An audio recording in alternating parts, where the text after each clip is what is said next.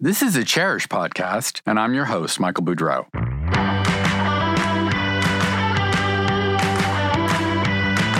I'll be taking you for an inside look behind the glamorous facade of the interior design industry. At a time when every aspect of the business, from sourcing to trends to marketing to dealing with clients, is undergoing rapid change. Among much else, the pandemic has dramatically changed the way many families live and has forced a rethinking of what the American home should be and who it should be for. With many young adults losing their jobs and burdened with student debt, thousands were suddenly returning home to live with parents who were no longer ruling over an empty nest. And it became clear that nursing homes and assisted living facilities weren't always the best or safest option for aging parents. Suddenly, homes had to serve as nurseries, offices, dining halls, dorm rooms, and even healthcare facilities. And it's doubtful that this situation is temporary. Even before COVID, the housing crisis was real, and there have been all kinds of attempts to address it. In many cities, developers focused on creating buildings for singles with smaller private apartments, but many communal spaces, gyms, lounges, workspaces, pools, and even bars. But does that still make sense after COVID exposed how vulnerable we all are? In Los Angeles and a few other cities, zoning laws were enacted to encourage backyard construction of accessory dwelling units, or ADUs, otherwise known as granny flats. LA has even pre-approved 20 designs to make construction faster. So is the mother-in-law apartment the latest trend? Are we returning to an era where multiple generations of a family all live together? And what are the benefits and drawbacks of that kind of family life? How can design help make homes more adaptable, more flexible, and yet still beautiful for this new era? I have with us today 3 designers who have thought deeply about this and who have experience dealing with all kinds of families and situations. First is Janie Molster, a Richmond, Virginia-based designer who for more than 25 years has created homes that are colorful, glamorous, and welcoming, the epitome of Southern hospitality, but also specific, each shaped to her client. Her work is detailed in her first book, out this fall, entitled House Dressing: Interiors for Colorful Living. And her 5 children and grandchildren have given her years of insight into family living. Welcome, Janie. Thank you, Michael. I'm so happy to be here. I'm also pleased to have with us New York-based designer Sherry Francis, who as founder of Dadapt, has for more than 10 years created residential and commercial spaces that are refined, sleek, soothing, and above all, functional and adaptable. Hello, Sherry. Hi, Michael. Thank you for having me. Finally, we have Chicago-based designer Bryn Olson, who after starting as an artist and then working with Nate Berkus, launched her own firm nearly a decade ago, focusing on shaping residences that not only delight their owners with their clean lines and elegant details, but actually improve their daily lives through thoughtful design. Welcome, Bryn. Thank you, Michael. So excited to be here. So you guys, I know I say guys and I shouldn't.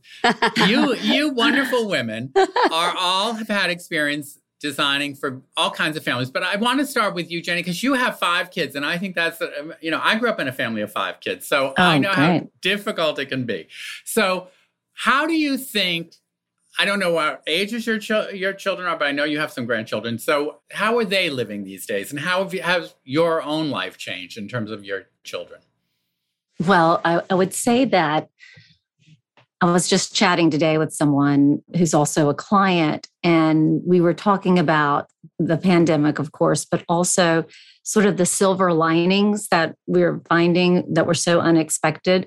And you brought it up, the children coming back home. Last summer, we have a cottage down in the Outer Banks of North Carolina, and we called it the office park because so many of our adult children came there, and every room had a folding table. We had to upgrade the Wi-Fi multiple times. One of my sons, a computer engineer, he was draining everyone's Wi-Fi.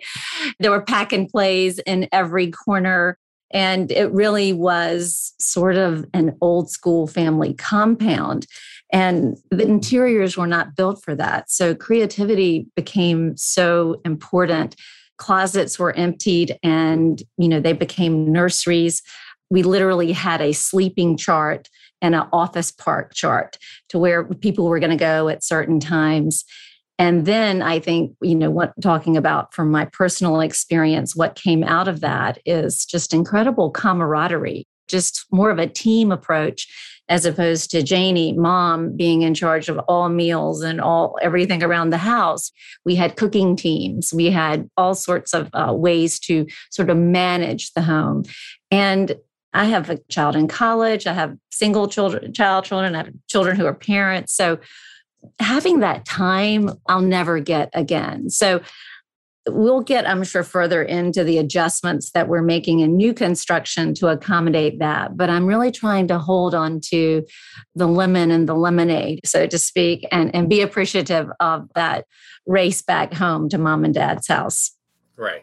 Now, Sherry, you pride yourself on the way you get spaces to function for your clients. Have a lot of them come to you in the face of COVID and said, this isn't working, that isn't working? I know everybody wants to be outdoors, rightfully so, in the spring and summer with COVID. But what are the clients' challenges that you have been facing? Right now, clients' challenges is office spaces. Yeah, home offices, right? Yeah. The majority of the clients that I've had in residential have been, where do I work? Yeah, we're trying to deal with some either small spaces. Anything during COVID, that was the main thing. I haven't had the big spaces in terms of COVID, but prior to COVID, I was doing the multi-gen designs and yeah, because I don't want it to seem like this is all about COVID. I mean, it's been an issue and it will be an issue, right? But once hopefully COVID's under control. Right. I think if you don't mind me saying, like, we just finished up a multi-gen residential project during COVID where I think it was pretty successful. We really looked at spaces for each generation and made sure that there were, first and foremost, multiple entrances into a home. It was necessary. That's very important. Absolutely.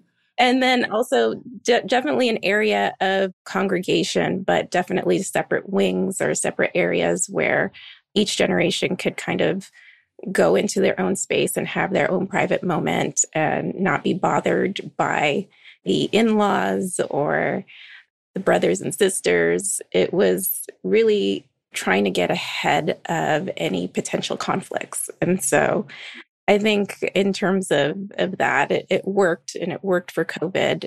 Each space had their own bathroom, their own kind of living quarters where they could sleep and also do work. And yeah, I think it ended up turning out pretty well. And how many people were living together in this residence? 9. Wow, so that's pretty impressive. 9. It was in Brooklyn. It was a brownstone, so I was lucky enough to work on that. And yeah, it wasn't just multi-generational. It was also cultural, and it was also religious. Okay. So that's a lot of challenges. It was quite a few challenges. It took quite a while to get the function under control. But once we did, it just went smoothly. Great. And Bryn, what about you? Have your clients come to you? I mean, I know a lot of people suddenly were working at home, both members of a couple having to work at home, needing spaces, kids needing to do school work at home. Yeah. How has that been for you? Yeah, so it's actually just kind of pinging off of what Sherry said. We also happened to finish a home right before COVID, but with the forethought of multi-generational and having this be a family home actually in Florida. So it really turned out well for them. And just like Sherry said, it's like we worked in terms of wings and making sure everyone had separate spaces. And we thought about some reading nook spaces, some study desk spaces for them. And what I was really surprised, well, I think we were all like kind of waiting with bated breath when COVID hit to see what was going to happen. And then, of course, what the requests were going to be, just pummeling towards us. And for us, we had so many requests for exterior, getting rooftops. In Chicago, everything's narrow and tall, and you have very limited outdoor space. So you go up to the roof, you go up to the top of your garage. So we basically went full full force ahead. I think we did like 3 outdoor areas and multiple exterior areas for these people. And the other thing that has been so fascinating to me from requests from our clients is almost like a shift in perception of how they're approaching their home now and how they're defining home. All of a sudden, and this kind of spans across the ages, we have clients that are in their 30s, 40s, 50s, 60s, 70s, this real highlight to the forefront of wanting to invest in quality and understanding what that means. So I think because everyone was, and maybe, others continue to stay at home, they continue to understand home is a little bit different. They're now there more. They want quality. We did actually a couple of bathroom renovations during COVID, and we had clients that were pushing us and saying, show me the nicer stuff. We want to see more of the, we were trying to be budget friendly. They gave us an initial budget and then they're like, let's just go all out. Blow it out of the water. Yes. And this was across all ages. And just sitting back and thinking about it, like, wow, this is really, really interesting. It's the idea of like having your hiatus, your hotel in your own home. No one was able to travel. And I think people just have started to revere quality a lot differently, which I'm eating it all up. Love it. Yeah, that's great. When you don't have to beg them to like, well, consider this. So that's great. Now, Sherry had mentioned privacy, which I think is such an interesting word. And sometimes I think nobody cares about privacy anymore. People post everything, it seems like every detail of their lives. But, when you're living with people, like, let's say you're suddenly living with your parents or you're living with your brother or sister's kids or whatever, how you maintain enough privacy? Is it like you were saying, separate bedrooms, but then communal kitchens? Like, Janie, what do you think is the most effective way to give people enough privacy, but as part of this like expanded family that, was the tradition like during the Depression or earlier, that was you'd live with your grandparents, but then that has not been the case for a long time.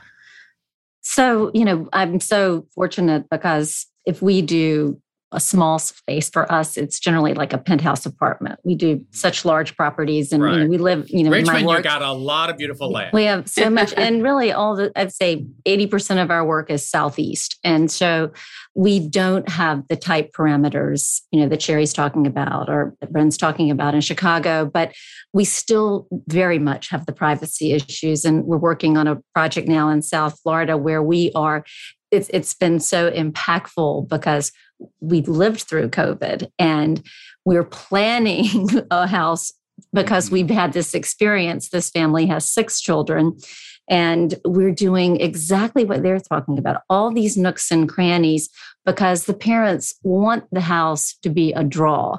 They want to welcome people. They only have 1 married child yet, but the client is talking to me regularly about, I want my daughter-in-laws to like to come.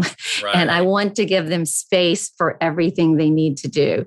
I want to give them room. And we really worked with the architect just to very much create these individual pockets. And we've got square footage to do it because we're dealing with more land. So we're not bumping up against that. We are bumping up against the communal spaces. And I think, Bren, you mentioned what you're seeing with young people caring more about luxury. And I totally concur with that. What I'm finding too, just with the layout of a footprint of a home, that I'm finding the younger people being drawn back to more delineated spaces. We're not blowing out a bunch of walls. We're now taking big rooms and making 2 rooms where we've got proper breakfast rooms, not a big, huge open kitchen. We've got a designated dining room. We have a library. Oh my God, dining rooms are coming back? I'm so happy to hear that. Yeah, and we're building libraries with pocket doors that can close. And that's not just historic renovation that we're doing. We're building new house for people in their 30s that come in requesting that. So it's fascinating to me. I'm thrilled because I do. That's more rooms for me, right? That's just more fun to have. More canvas to paint on. Yes, exactly.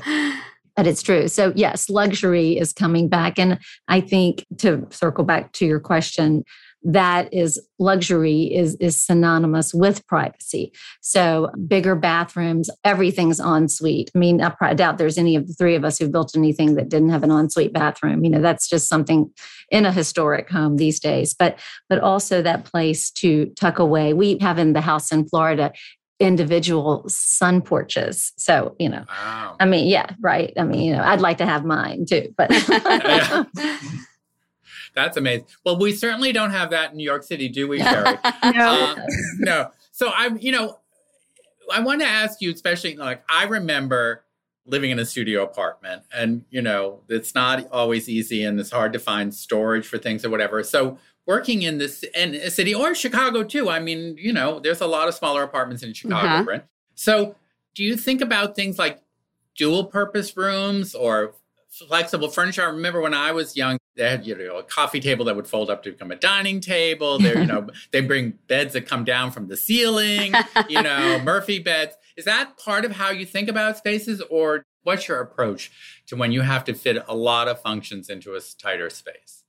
It's really trying, first and foremost, to rearrange the space, moving walls, seeing what I can do there first, and then bringing in components such as built-ins, and really trying to find the creativity in using spaces like closet spaces. How can that be multifunctional, especially if we're in a small space, such as a studio or 1 or 2 bedroom apartment?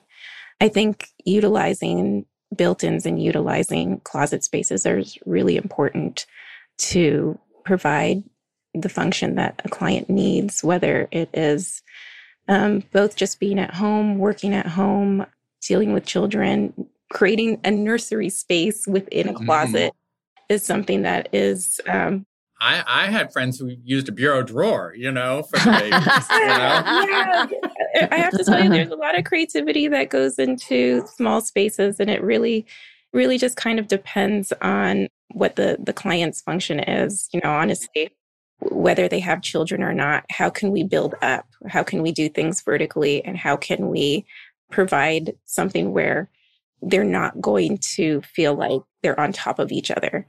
I think that's the fun part about designing for small spaces, and especially for several people in a small space. Right. You are confined, but to give that illusion. So, Bryn, what about you in terms of, because you do a lot of urban spaces. Yeah. You know what? I'm going to ping off of you, Sherry. And I'm actually... I love the pinging. I actually am my own client right now, and I am dealing with this exact issue. My husband and I, we live in Lincoln Park. We bought a house during COVID, but it's under renovation, so we're not ready for it. And we're expecting a baby in a couple weeks, and I haven't touched the nursery. Congratulations! Wow. Thank you. I didn't know. And we're right now still, while we're renovating, we're still living in a rental, and it's just a 2-bed, 2-bath. And so I am having this issue at the moment. And I will say everything that Sherry said is everything that I'm trying to think of right now in terms of going up the walls, repurposing closets, and trying to think of furniture.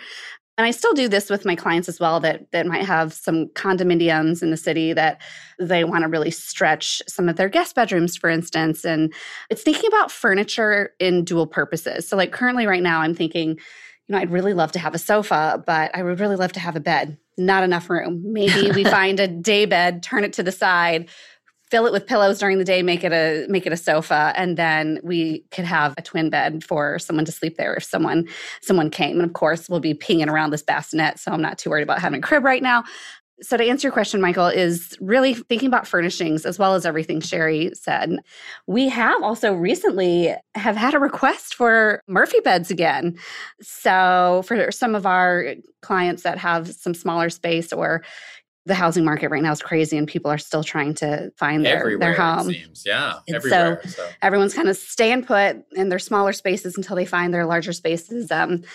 So yeah, rethinking furnishings, and space planning is just one of my favorite things to do, because it's It's like Tetris, I always say. Yes. Kind of like the black and white. You can't argue with us. Design is so like organic and everyone has their own references, but space planning is pretty straightforward. So making sure that you've space planned the heck out of a room to really think of all types of functions. And like I said, thinking outside the box with furniture, I think is really, really the way to go too. Can I say something to what Bryn is saying? Yeah, there is a ton of Murphy bed requests and Murphy beds. Can this Murphy bed also have a sofa or can it have a desk with it? And I've seen quite a bit of that. Or, hey, you know, my space is so small, but I definitely want a bed. I don't want a Murphy bed, but can we add storage underneath the bed for clothes or seasonal outfits?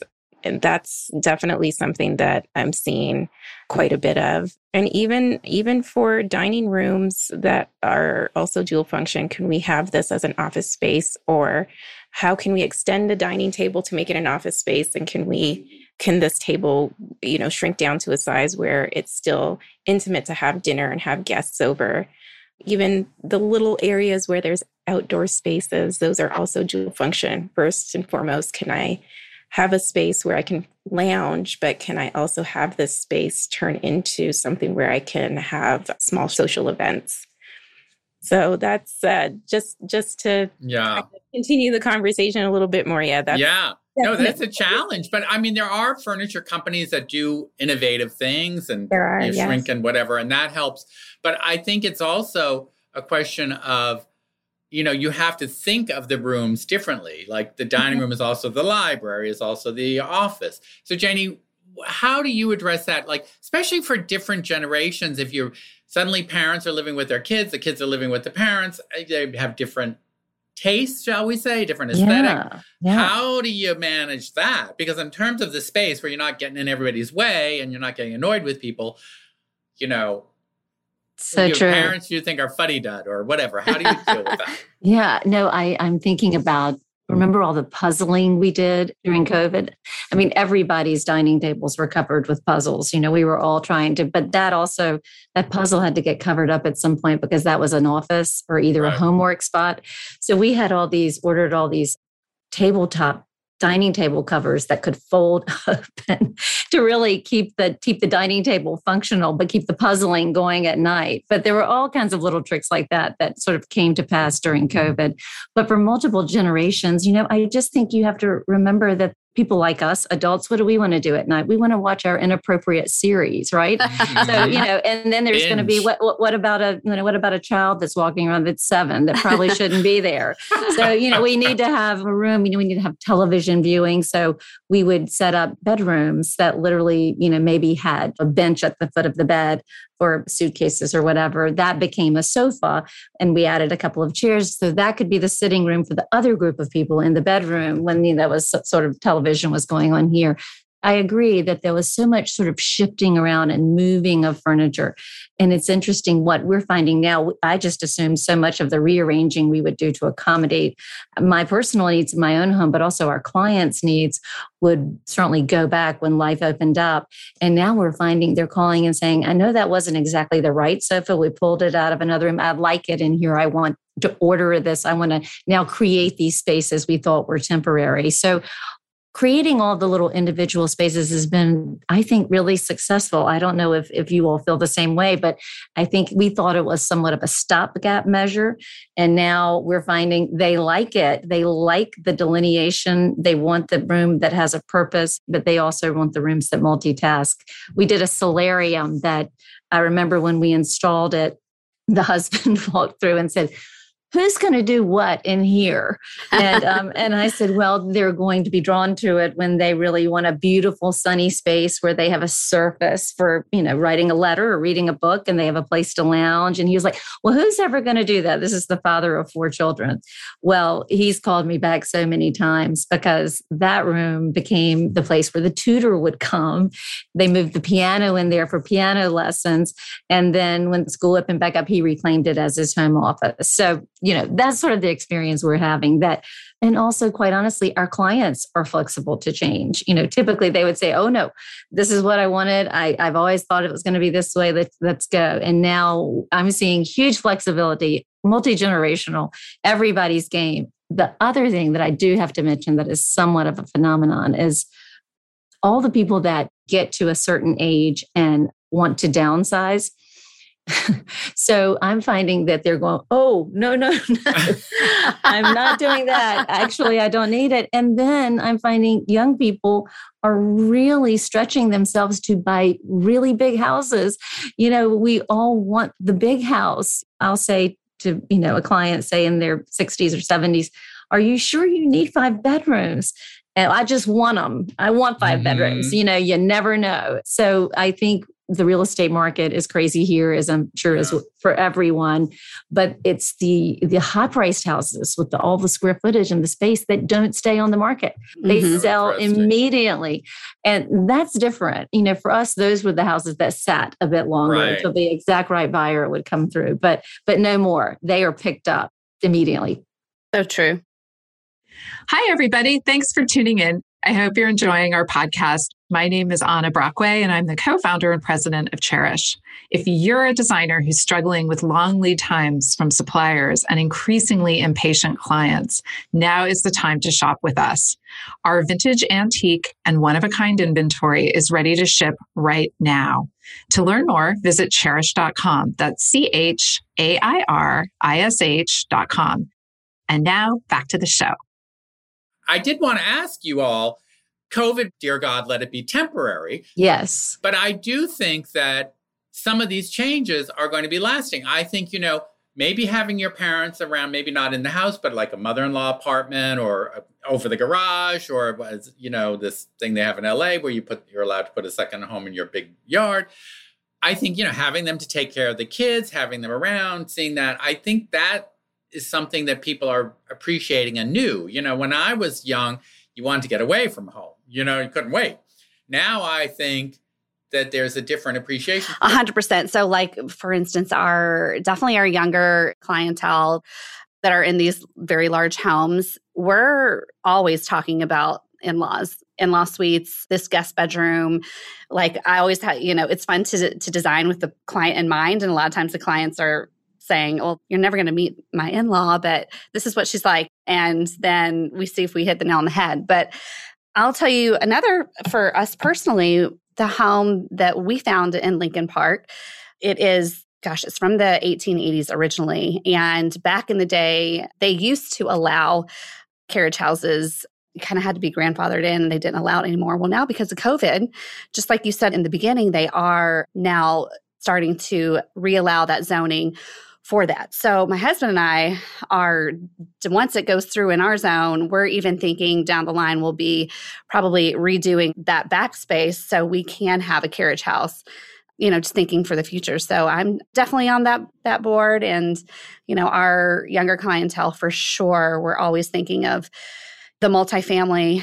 And, one of the biggest things that we also really push is, as long as there is a quote unquote home within the home for everyone and everything, then generally life is pretty good at home.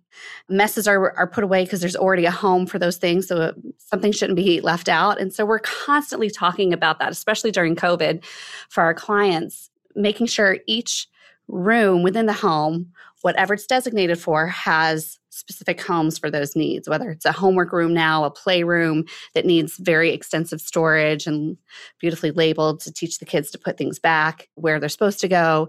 We're really attuned to talking about those things as well. So just to ping off of what Janie said earlier. More pinging, I love. Yeah. Now I wanted to, I always thought it was so ironic, living in New York, and I know this is true in Chicago and Austin and places where there are a lot of young people and tech people.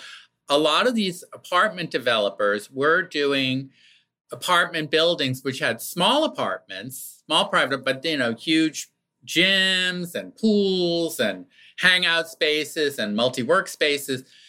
And, during COVID, all those general use spaces got shut down, and these poor singles either went home or they were stuck in these little cubicle, basically. But it seems almost like the American home itself is now becoming like that. Like you were saying, Sherry, like different wings, but there's central spaces. So do you see that as something that is going to be moving ahead in terms of the American home with maybe a larger kitchen. Maybe it's not open. Maybe there's a breakfast area. Maybe there's a pantry, whatever. And then smaller guest rooms, primary bedrooms smaller. Or is that just me being crazy?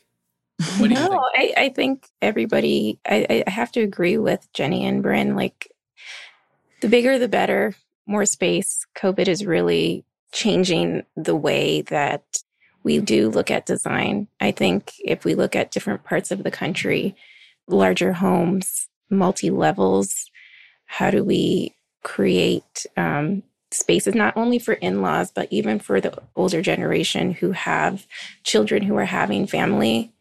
I'm starting to notice like they are creating suites for their children and their children's children, which is something where they're like, hey, we want you guys to come spend more time with us. If you're able to work extended time from home, come stay with us. We have your own suite for you and your children. Yes, there is this place where we can all kind of come and socialize, and we have our own space, either upstairs or outside. So yeah, I'm seeing that. And then for actual apartments, what I am seeing is really just how do we change a room? Like if we have a guest room, yes, can that be a guest room plus something else, plus something else? And how do we transfer all of those things from office, a gym, a guest room, and something else? And so I think it's an interesting way to find the creativity there. I am seeing that primary bedrooms are a bit smaller than usual. They are also just storage conscious. So how much can we bring into one space, and what do we have to actually put into a storage facility? So I think what I've seen so far is like, can we actually create these, how can I say it? Kind of like boat style living where everything's sort of fitted and has a place. Everything is fitted, kind of. Can walls move? Can they become closets? Can we do push panel situations for storage? And so I'm seeing, even though apartments are apartments, we may not be able to actually extend them the way we want to because of building criteria, et cetera.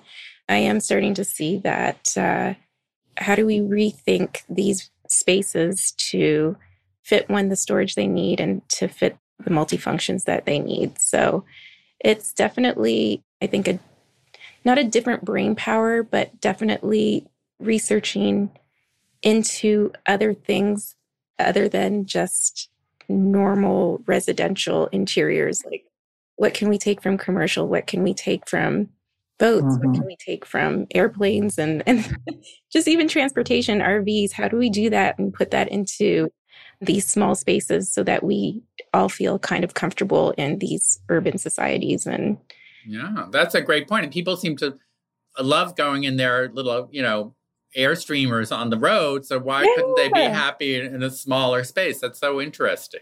So Jenny, do you sort of get that sense from your clients? I mean, like you said, you have big houses, you have beautiful outdoor surroundings, but you can get lost if a house is too big.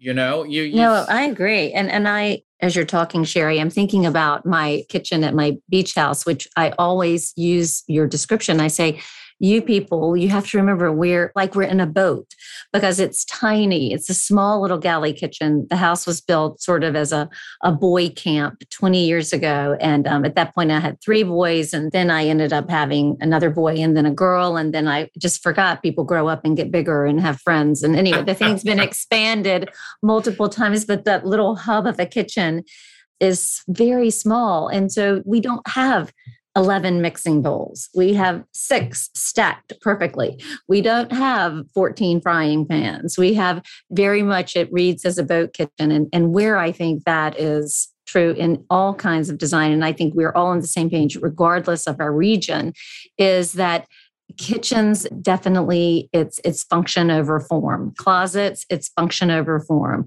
We've got to fill every nook and cranny. And people don't want that clunky old bureau in that bedroom. They want those sleek drawers hidden behind a panel in their closet. We want the utilitarian stuff to be state of the art and well thought out and perfectly planned, for the individual client needs, of course, but that stuff needs to be out of view. And then, it frees up the real living space to do the thing that we're all clamoring for and our clients are clamoring for, which is live our best lives, whether it's in a tiny apartment or a big living room.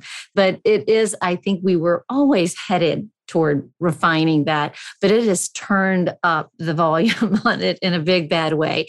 Now, when I get elevations from cabinet shops or whatever, I look and we typically have to go back and go, no, we need to outfit it this way. We've lost, what are we doing with those 7 inches? What are we doing with this? Now they're getting on board. And when we get information from cabinet shops and architects, it revolves less and less tweaking because the whole industry is realizing the demand. And one other thing, I'm just curious if you all have experienced this too. I mean, how many weird places have you found to put the printer? Oh my gosh. I mean, we had the printer in a fireplace. We've had the printer, camouflage. We've had printers in every nook and cranny of a house. We've built sideboards for the exact depth to accommodate a printer. That's still a big clunky piece of equipment. It is. It sure is. Hideous, unattractive. Your laptop's pretty good looking comparatively. Right.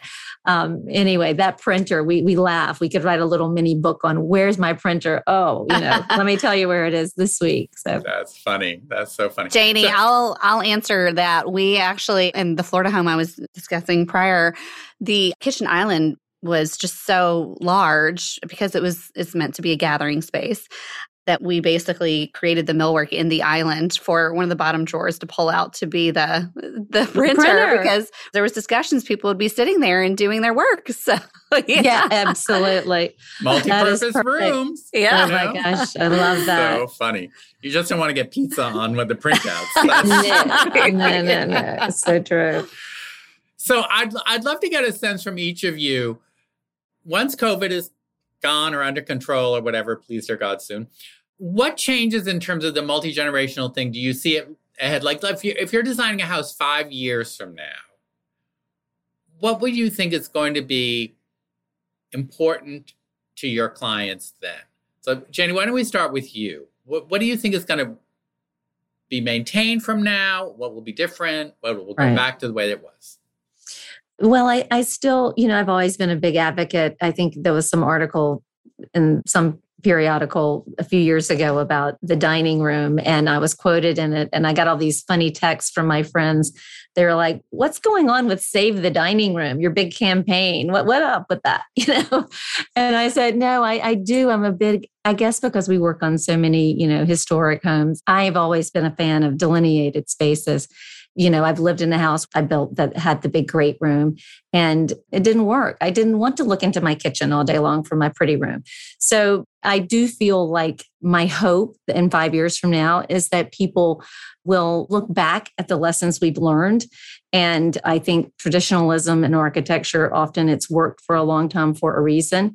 And to the same point, personally from in my own house, I think state of the art technology is key.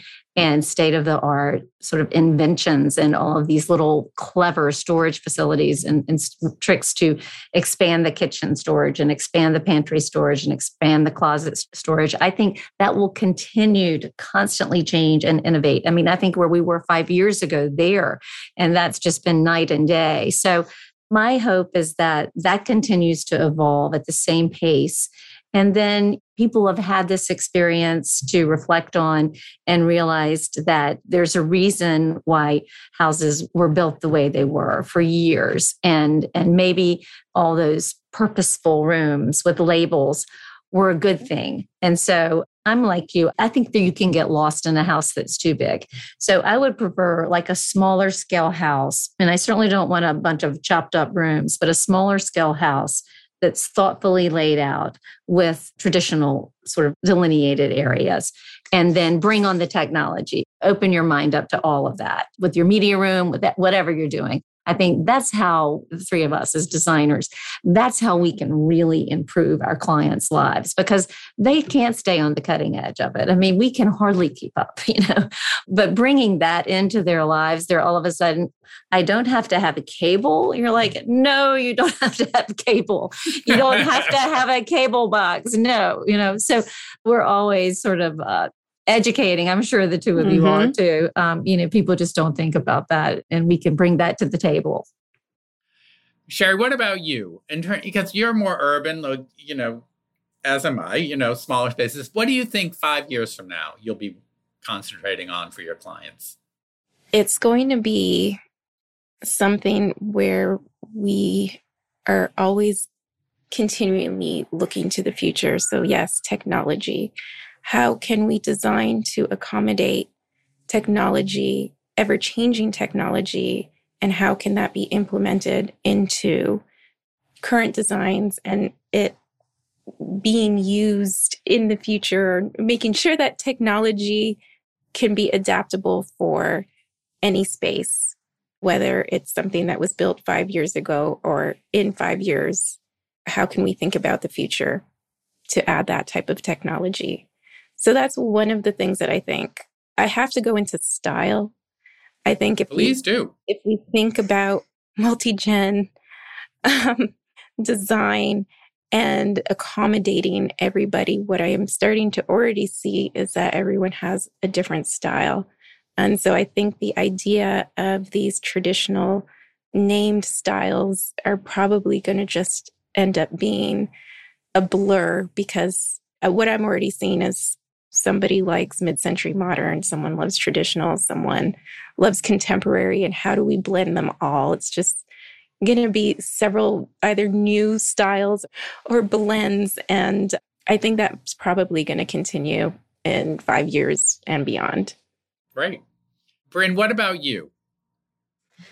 Well, goodness. I mean, I think these two have really covered a majority of it. And Sherry, what you were just saying about the blending of styles, that just makes me so excited and happy, because whenever we have a couple that comes to us and let's say she's hippy dippy and he is streamlined and contemporary, those are my favorites because the end product is always so amazing, just merging the two styles. So I think that that's a really astute style forecast, and I think that just makes for really cool design.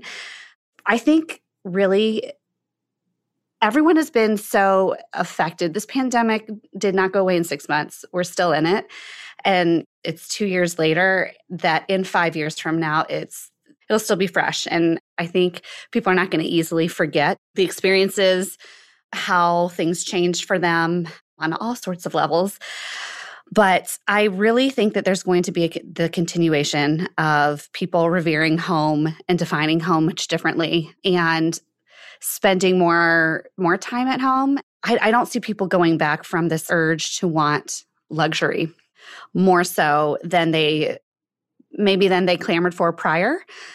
I just am seeing it across all the boards. I mean, even little details like interior architecture. And I think for like my younger clientele, luxury equals investment because they don't want to deal with things down the road. That is straight across all of them. They're looking at, solid doors, beautiful hardware. If they don't have it, they're switching it out, which is really astute and really interesting.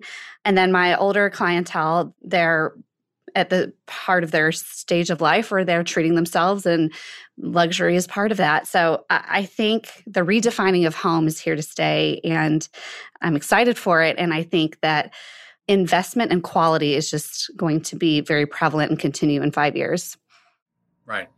And I think, to add my own 2 cents here, I do think that during COVID, people have realized, family is so important. Whether you have your parents living with you or you have your children living with you or you just see them more often, I think people want their homes to enable them to spend really quality time with their family. And to me, that's a great thing.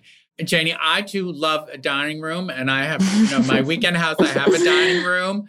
It's also where I work, the dining table. Rooms are adaptable, it can serve, we have books in there. It's kind of the library. It's the dining, so I think that the idea of the traditional room, I think is and will remain as important as it ever was. And they're just more flexible. And I think that that's so interesting as well, that people can use those spaces that were maybe set up for one use it for other things, like you were saying, having the printer in the kitchen island, or Bryn, hopefully we want to be putting your baby in the bureau drawer, but we'll see. I do think that there's an awareness now that we have other ways of living than we were living before, and we can do it with great style. And I think you guys are all wonderful exemplars of that. And, I want to thank you all for being here. I want to thank everyone for listening to the Cherish Podcast. And I want to thank my wonderful guests, Janie Molster, Jerry Francis, and Bryn Olson. So thank you guys so much for being part of the Cherish Podcast. Thank you. Thank you so much. You've been listening to the Cherish Podcast, brought to you, of course, by Cherish, which was recently voted by the readers of USA Today as the best place to shop online for furniture and home decor. If you enjoyed this episode, please tell a friend or colleague. Or better yet, go to Apple Podcasts and leave us a review. We appreciate your help in spreading the word. And we would love your ideas for future episodes. Please email us at podcast@cherish.com. The Cherish Podcast is produced by Britta Muller and engineered by Hanger Studios in New York. Until next time.